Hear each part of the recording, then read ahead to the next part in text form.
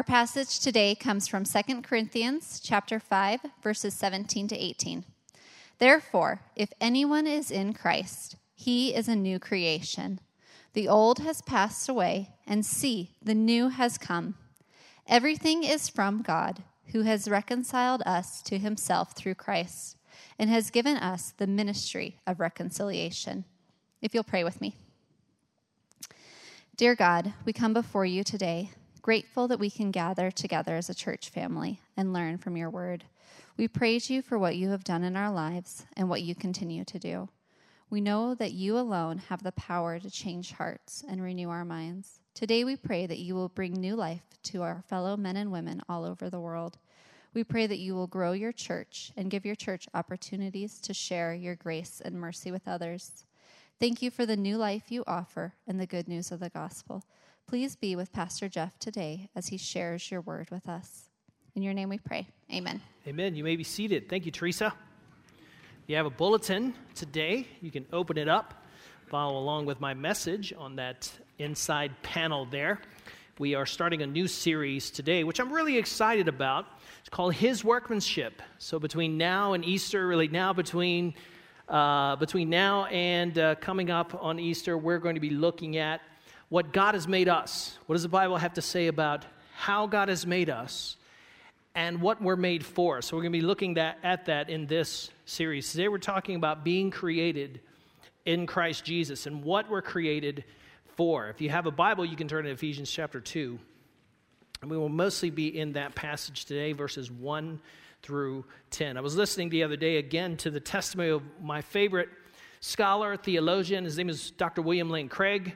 For those of you who don't know who he is, you can find him on reasonablefaith.org. He's a Christian philosopher, scholar, apologist, and I just love listening to his systematic theology lectures.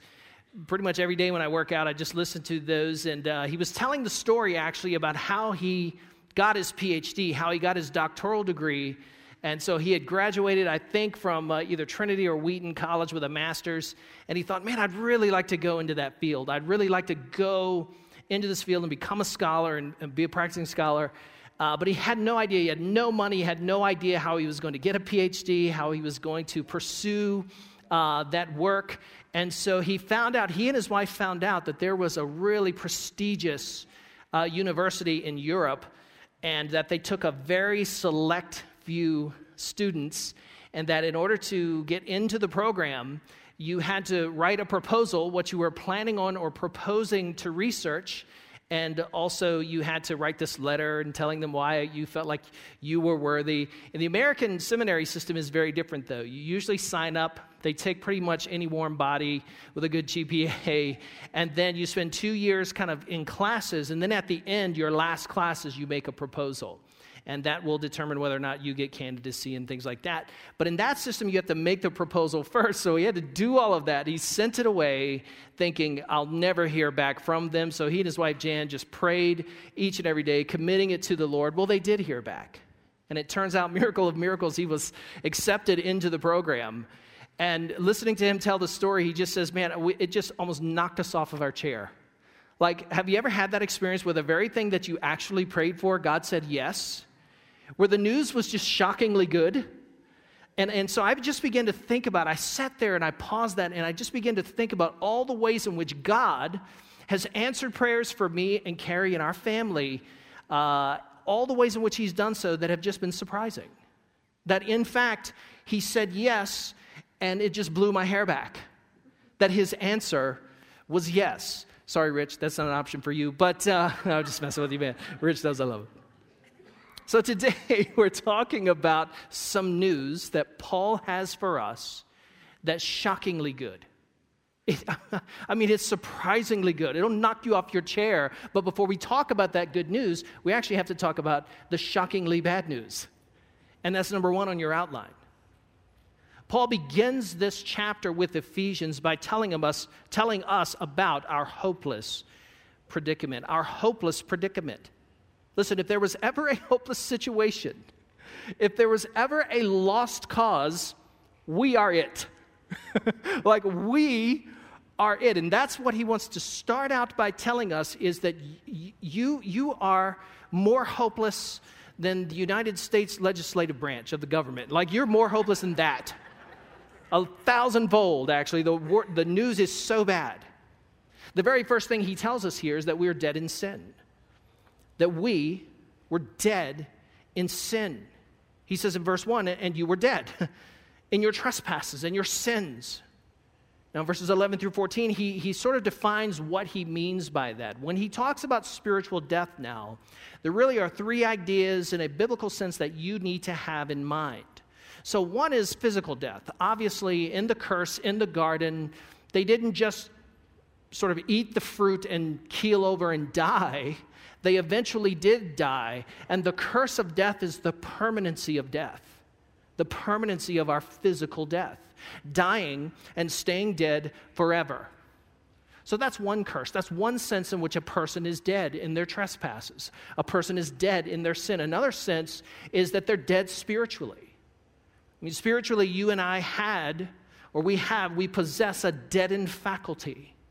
A faculty that Adam and Eve possessed in all of its facility, right? So in the garden, they could hear the sound of the Lord walking in the cool of the garden. They just could sense God's immediate and manifest presence in a way that you and I, in our sinful state, just cannot do. They were deadened spiritually. They could no longer correlate or communicate with God the way they could in the garden.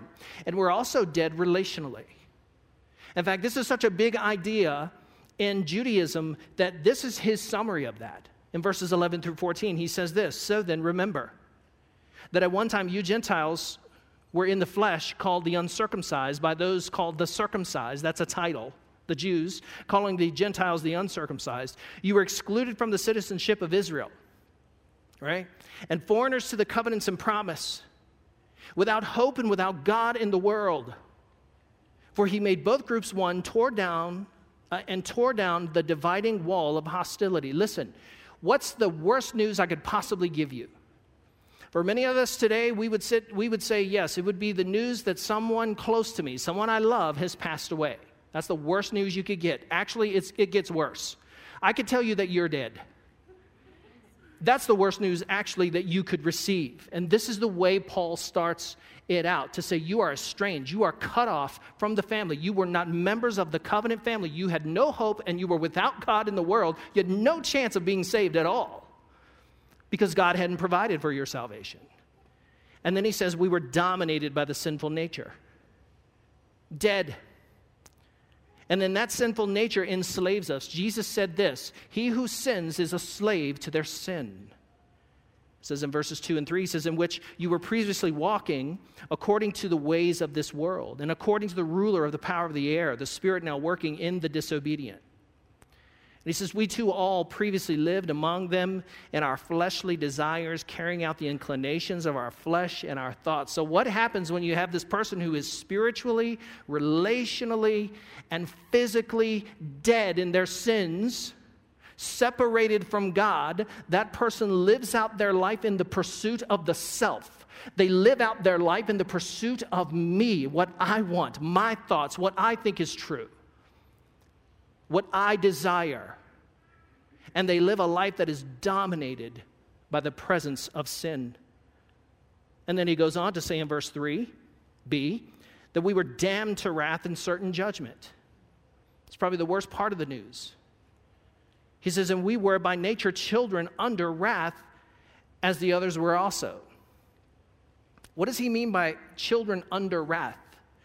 Children born into a situation that's already condemned. It's like being born into a condemned building. The walls are falling down around us. The floor is giving way. The pipes are rusted. The infrastructure is crumbling and becoming sawdust through a termite infestation. Right? We are born into a system that's already been condemned, and we are part of that system. And what the scripture tells us is that we are children by nature of wrath. Children destined, already born into condemnation. People love to quote John 3:16, which says what? I hear some rumblings out there. Lots of different, I hear King James, I hear NIV, right? NIV's the better. But, so we all know that verse. Who can quote John 3:17? No one, right? But I can't either. But here's what Jesus says. Essentially, this is what he says. Listen, I didn't come into the world to condemn the world. The person who doesn't believe stands condemned already, something like that, right? That's the paraphrase. We're already born into a system where we are already condemned. Now, this is the worst possible news. This is the worst possible news that you and I could receive as human beings. We are dead in our sins. We are dominated by the sinful nature, and then we're damned to wrath and irreversible judgment on the human condition. But then Paul turns our attention to the best possible news. Where sin abounded, grace did much more abound. And now the good news is so good. So good. It's getting up out of your seat good. That's how good it is. Don't do that. But you feel it. And so he talks about God's character here. So first of all, when we share the good news, when we talk about the good news, we are firstly and foremostly talking about the God. There's good news about God, right? The best news you can hear about God is this: but God who is rich in mercy. That's such good news to know, that we don't have an evil God in the world, that we don't have a God who is turned against us and who hates us and doesn't care about us and lets us go, leaves us to our own devices. But this God is rich in mercy. Do you know anyone who's rich? Are you rich? Raise your hand. Can I? Yeah, okay. So some of you. When I was a kid, when I was a teenager, I was in the youth group, and I was a youth leader within the youth group, and I was on fire for God, man. I love the Lord so much. And I would just tell anything that moved the good news of Jesus and how he changed my life. And I was just so excited to share the gospel. And I just remember being in that youth group, and I got in with a group of, I don't know, most of them were young ladies, but they liked me. They always invited me out, and we were friends. And it turns out that all of them were people of means. What I mean by that is their parents were kind of rich. And being the kid from quite literally the other side of the tracks, like I would show up in my 1971 Pontiac Granville that was just like, it looked like the Uncle Buck mobile. It was just backfiring and just an embarrassment to even park in front of their homes. And one of my friends, Margot, her dad lived in a mansion. And this was not like a McMansion, right? This was not like just a big house, a big sprawling house. This was a mansion. It was a palatial home on 10 acres. And we pulled up. She invited us all over for a party. We pulled up, and I was like, what? You live here? I'm surely not going to invite you to my house in Lakeside, right? Lakeside, Virginia. And so I'm like, no way. You're not going to my house. And so we go into her home, and I just spent the whole, 30 minutes just walking around going, no way. People do not live like this. They had a really nice art studio that was twice the size of my home, where her mom would go and throw clay and, whatever. And I just remember thinking, this is what it's like to know people who have an abundance, people of means. And that's your God. Your God is rich in mercy. Your God, however bad the deficit is, however bad the news is, however much you owe, you need to know that your God has excess. Your God has abundance to meet the deficit, the debt that is owed. God is rich in mercy. This is the character of our God. And God's motive, verse 4b, is because of his great love. This God who is rich in mercy, and because of his great love that he had for us. That's the first motive. The first motive is that God's motive is his great love. His great love that he has for us. Thank God that God loves us and that he didn't forget us. And then in verse 7 it says, so that in the coming ages he might display the immeasurable riches of his grace through the kindness to us in Christ Jesus. So his second motivation there in verse 7 is that he might put us as trophies on display. What's a trophy? Anybody have any in your home? Awards, trophies? Yeah, some of you overachievers. And I grew up getting football trophies, and I would put them out on this big metal desk that I had in my room, and I just stack them up, all these football trophies. And what did the trophy signify? It was a symbol of my achievement. It was a symbol of my effort. It was a symbol of what I had done. And God says, I want to put you on display. I love you. God has immeasurable love for you. You can't even fathom how much he loves you. And then once he saves you, he wants to put you on display and show the coming ages the power of his grace and the power of his love in your life. Listen, whatever you think about yourself, whatever was done to you, whatever you have done, God loves you more than you can know. God loves you more than you can fathom. And he wants to demonstrate and show the richness of his love working in your life. And it's one thing to be rich. It's another thing to express one's wealth extravagantly. Joseph Leake died in 2003. He left several $1 million to an organization that provided guide dogs for the blind. And that's not unusual. People die in their 80s and 90s with leaving their millions to charities all the time. His children were shocked, though, not that he left his money to the guide dogs, but that he had any money to leave to anything. Because as far as anyone ever knew, Joseph Leake was a pauper. He lived in a rundown old house that was falling in around him. He would go watch TV at the neighbor's house so he could conserve electricity. Anybody know anybody like that? Is anybody like that? He died a chintzy pauper. He lived the life of a poor man. In reality, he was a rich man. Now, God is not like that. God expresses the extravagance of his rich mercy and puts it on display. How does he display it? By giving us the gift that cost him everything. By sending his one and only Son from eternity past to come and die on a Roman cross for our sins. There is no greater expression of the richness and the immeasurable love and mercy than that. And Paul says this is the kind of God we have. We have a God whose character is such that he's rich in love and mercy toward us, and a God who has great love, great immeasurable love. And we learn about his initiative. Don't miss verses 5 and 6. Don't miss this. You would almost be tempted to read right over this. Don't. Look who the subject of these sentences are. He made us alive with Christ even though we were dead in our trespasses. So we were dead, he made us alive. You are saved by his grace. He also raised us up with him and seated us with him in the heavens in Christ. I didn't do any of this. You didn't do any of this. God did all of this. He is the one who has taken the initiative to create us and then to redeem us and then to call us and bring us into the kingdom of his marvelous light. He's the one that made us alive. God is not in the business of rescuing drowning people. I like what Pastor Ryan says. God is in the business of rescuing people who have already drowned. God is in the business of going out and finding the people who are already dead, already condemned, already children of wrath in condemnation and judgment, and then rescuing them and bringing them back to life. Have you ever thought about yourself as already seated with Christ in heavenly realms? I almost never think about myself like that. I think I should more often. I mean, the way that God sees you, God is so confident, right? Like God just knows that this is true about you, that he can declare it as a done deal. You are seated with Christ in heavenly realms.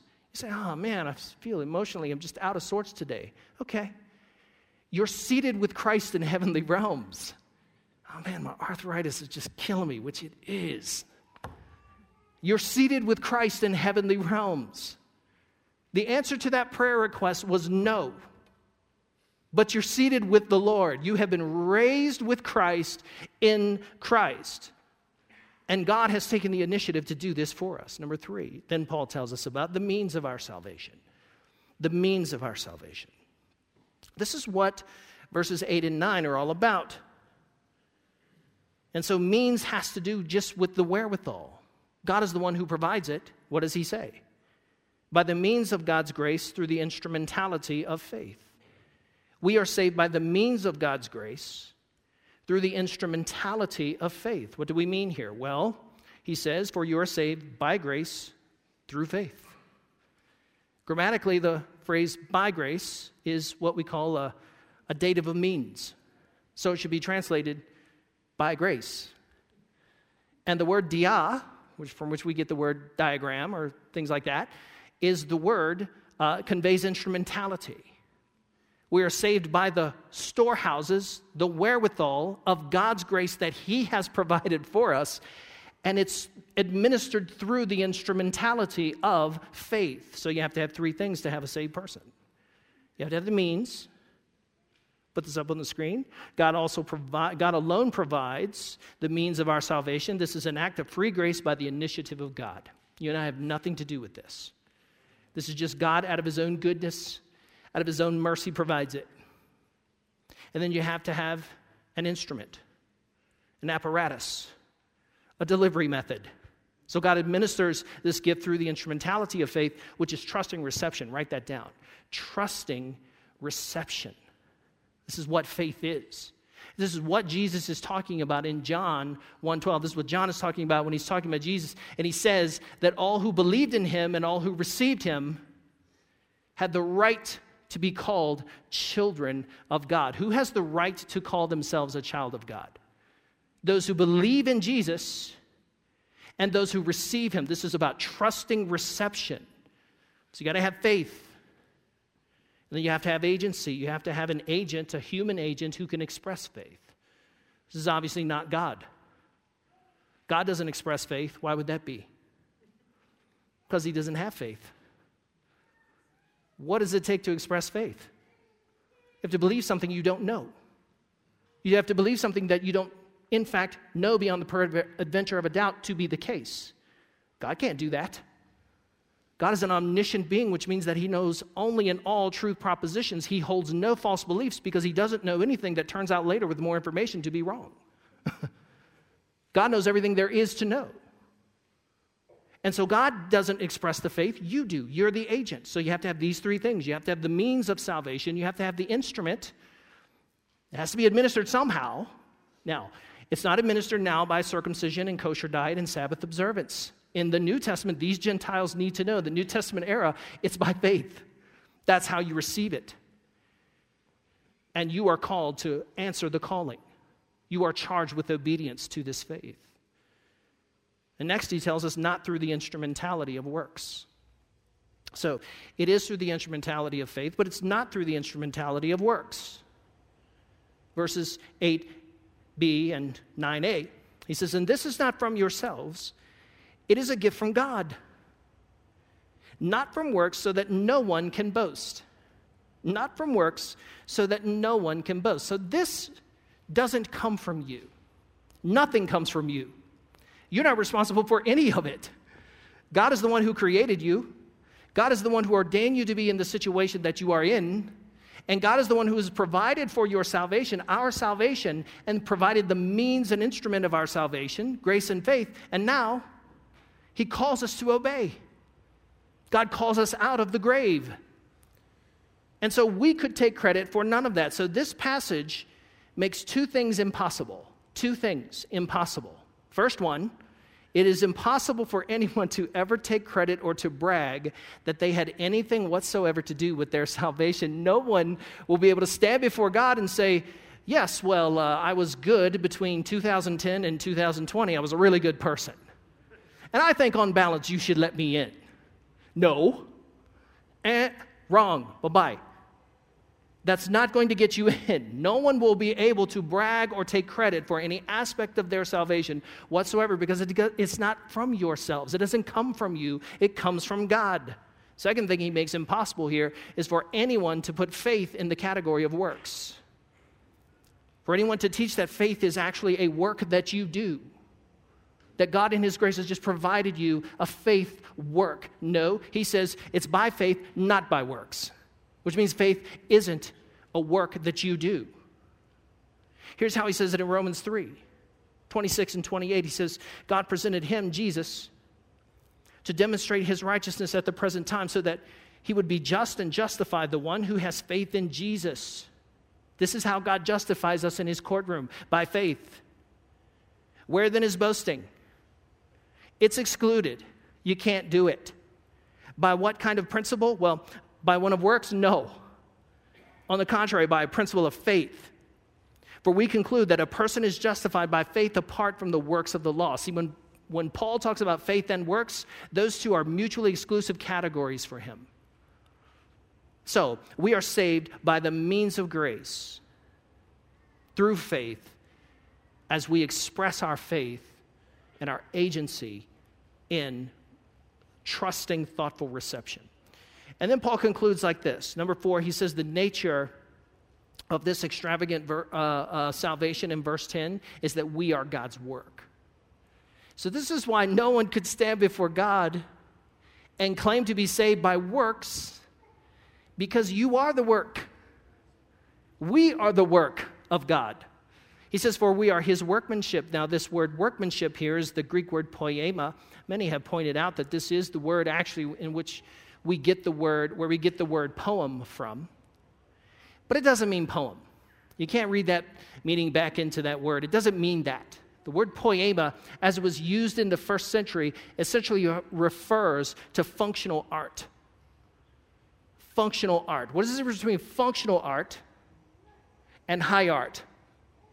If you go to the New York Metropolitan Museum of Art, or you go to an art museum, say in Washington, D.C., you go to a museum of art, or Chicago has a really nice one, you go there, and you see this high art. And high art, you just put it on display.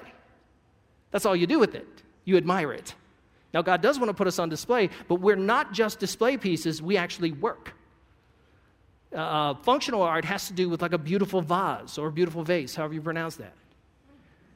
And it's beautiful. It's ornately decorated. And it is decorative. But you can also still pour your drink out of it. Or it's like a beautiful, gorgeous, handmade, fine-crafted, solid wood musical instrument. I got on the internet last night and I just started sort of looking up YouTube videos on fine crafted wood instruments like 2 hours later. You know how that goes. And I was looking at these Olsen guitars. So there are some very famous people that play Olsen guitars, and they're made in Minneapolis, and they're just the most beautiful, gorgeous guitars. I wish I had $20,000 so I could just get one. Just extra, laying around. And they're beautiful, but man, James Taylor, famous James Taylor, said the first time I played one, I struck it, and it just, that instrument just sang. I mean, it was just beautiful. And this is what poema is. Poema is functional art. It's beautiful to look at. It is a nice display piece, but listen, it works. It's functional. It has a utilitarian purpose. So we are God. We are what God has made us, and God has made us to do something.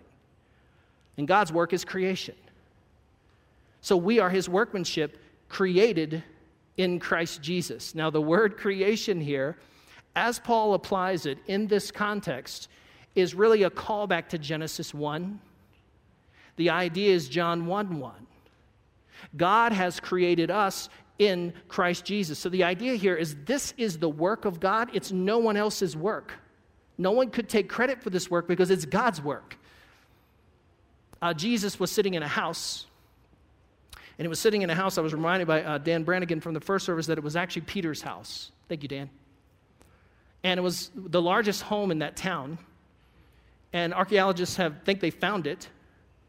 And it was just packed. That home was just packed to the gills with people who were there. And so outsiders, people who were late to the meeting, could not get to Jesus. So there was a family who decided they had this friend, and he was a paralytic. He was paralyzed from birth. And they wanted to get him to Jesus so Jesus could heal him. Being apparently very impatient for just the meeting to end and them to run into Jesus in town, they went up the steps. Those homes were built with side steps up to the roof. And so people would go up on the roof at certain months, and it would just be cooler up there. And so they went up there, and those ceilings were usually made with mud and wattle, which means they were just sort of mud and sticks, and you could kind of tear through them without too much effort. And so they just kind of start digging up this roof. And then they lower this guy on his cot somewhere near Jesus. Now, I think Jesus thought this was hilarious.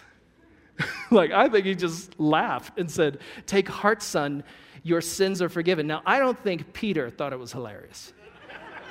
I'm sure Peter's wife did not smile. She wasn't smiling. She was like, you want to fix my roof, And Jesus says, take heart, son. Your sins are forgiven you. He saw their faith. Now, who's embedded in the crowd? Who heard him say that? Pharisees and the scribes, these rabbinic leaders. And they're just kind of smuggled back there, sitting in the crowd, looking really sour. And Jesus can read their thoughts. And what did they think? Blasphemer. Who but God alone can forgive sins? That's what they're thinking. Jesus can read it all over their face. He can feel the vibes, man. And he says, let me ask you a question. He says, which is easier to do? Which one of these is easier? To tell a paralyzed man from birth to get up and walk, and he does it? Or to forgive their sins? In other words, both are equally difficult. Both are equally easy for God. But so that you may know that I have the authority to do the thing that you can't see, I will do the thing that you can see. And he tells the man, get up and walk. And the man hops to his feet and goes home praising the Lord. Charismatic worshiper right there. Blam. Okay, so what is Jesus trying to say? There's the work of God, and there's the work of people. And this is the work of God. And Paul is very much teaching the same kind of thing right here. This is God's work. You are God's work, and this is God's work. He created us in Christ Jesus. We can't possibly take credit for this. We can't possibly claim that we're responsible for this because we are the work of God. Creation, new creation. And then what does God's creation do? What does his handiwork do? God's creation was made for good works. We're made to do stuff. Made to look like Jesus. So Paul has described salvation now as resurrection from the dead and restoration to God's family. People are dead. They can't make themselves alive. People are exiled. They can't restore themselves to right relationship. He's described salvation as freedom from captivity to sin. People are imprisoned and condemned. They can't stop this runaway train called the human experience. No one can do that. He now describes salvation in terms of creation and recreation. So just as the worlds were called into being in Genesis 1, now the believer has new life, is regenerate in the Lord, regenerated.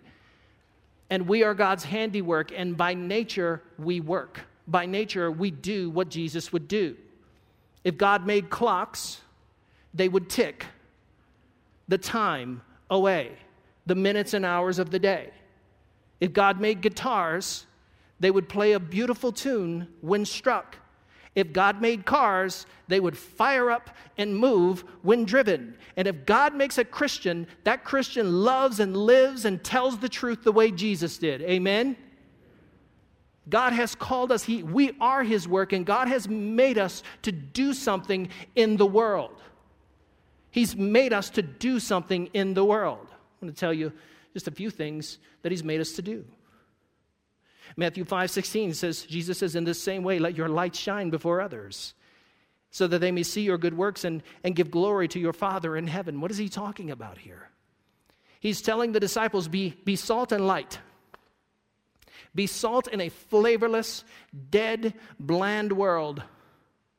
A world that's trying to extract every little pleasure it can out of life. You be salt. You show them what it's like to be a disciple of me. And be light in a darkened world. Be light in a darkened world.